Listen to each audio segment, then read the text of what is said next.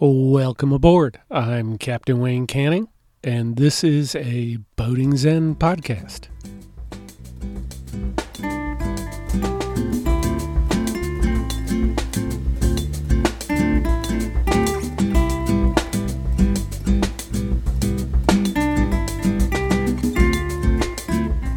Lost Loves and Other Shiny Things by Captain Wayne Canning. The other day I was working on the boat, as usual. After all, that is how I spend most of my time on the boat. For every 100 hours I work on her, I get to go sailing for an hour or two.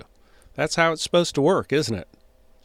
Webster's definition of a workboat is a boat used for work purposes, as in commercial fishing and ferrying supplies, rather than for sport.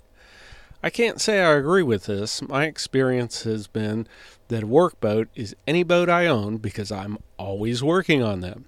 And Lord knows, I never make any money from them. On this day, I was working on the roller furling up on the pointy end of the boat. You know, sort of like being in a high wire act without a net. I had taken the roller furling drum apart to remove the unit from the stem head fitting in order to accommodate the travel lift for a haul out. I had to haul the boat out so I could work on the bottom and cutlass bearing. You see the trend here?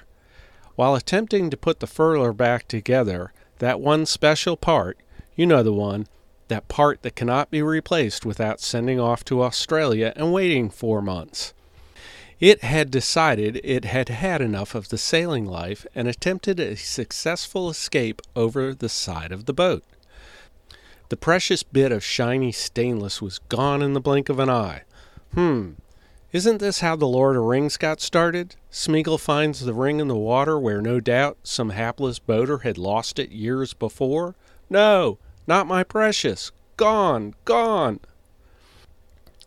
I stood frozen, time seeming to slow to a crawl as I watched in disbelief as the precious, with a last glitter and twinkle, slowly swirled out of sight into the murky water. Thoughts raced through my mind. Should I jump in after it? Can I reach down fast enough to grab it? What if I... But it's too late. It's gone. Nothing remains but the ripples on the surface and a few tiny bubbles floating to the surface as if to tease me.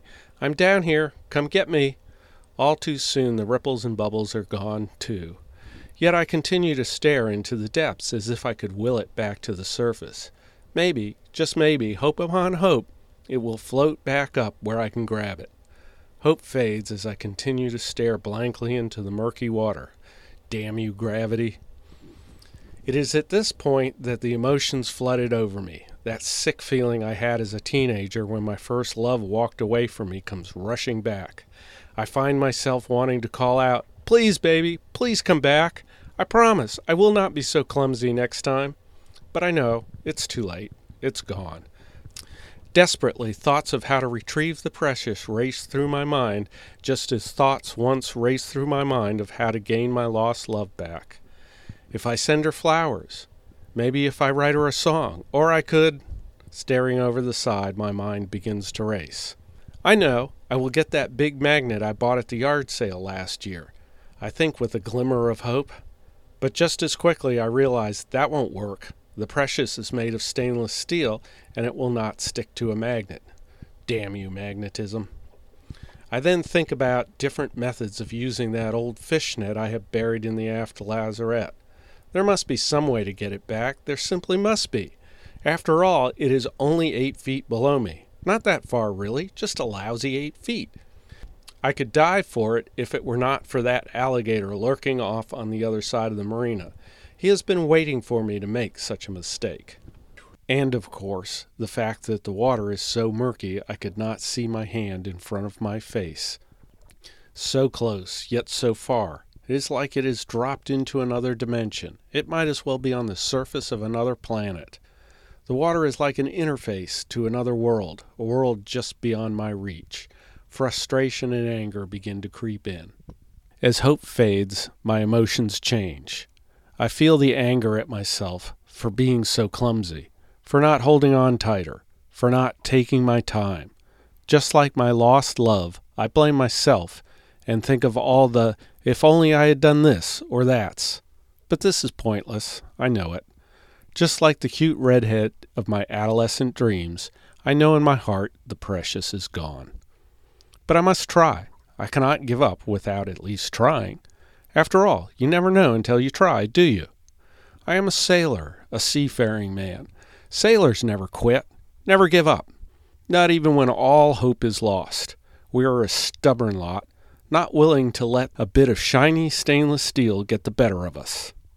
So with head hanging low, I walk back to the cockpit to try to find any tools that will help.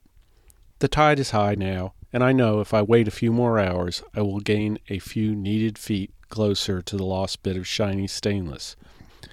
Digging in the depths of the starboard lazarette, I find the old fishing net the kids used 3 summers ago to catch minnows in the shallows. With duct tape in hand, no problem can be truly solved without duct tape, I tape the net to the extending boat hook.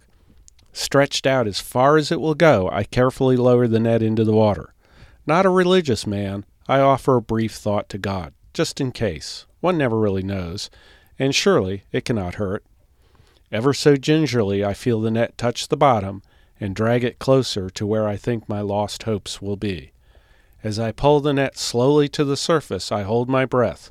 My heart races. Laying the net on the dock, I start to dig through the mud and shells. There, to my surprise and joy, is lying in the mud a shiny bit of stainless. That small bit of shiny metal that will allow me to set sail one more time. My love has returned. Life is good. With my precious clasped firmly in my hand, I return to the cockpit and set it safely down below. I have had all the excitement I can handle, and I feel I've used up my luck for the day. The repairs will wait till tomorrow. Time to settle back with a well-deserved glass of rum and cancel that order placed to Australia. Written, recorded, and produced by Captain Wayne Canning for BoatingZen.com. All rights reserved. All music from royalty-free sources.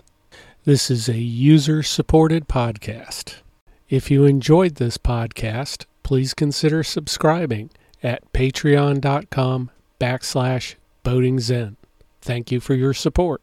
Please visit my website, BoatingZen.com. Until next time, fair winds and following seas.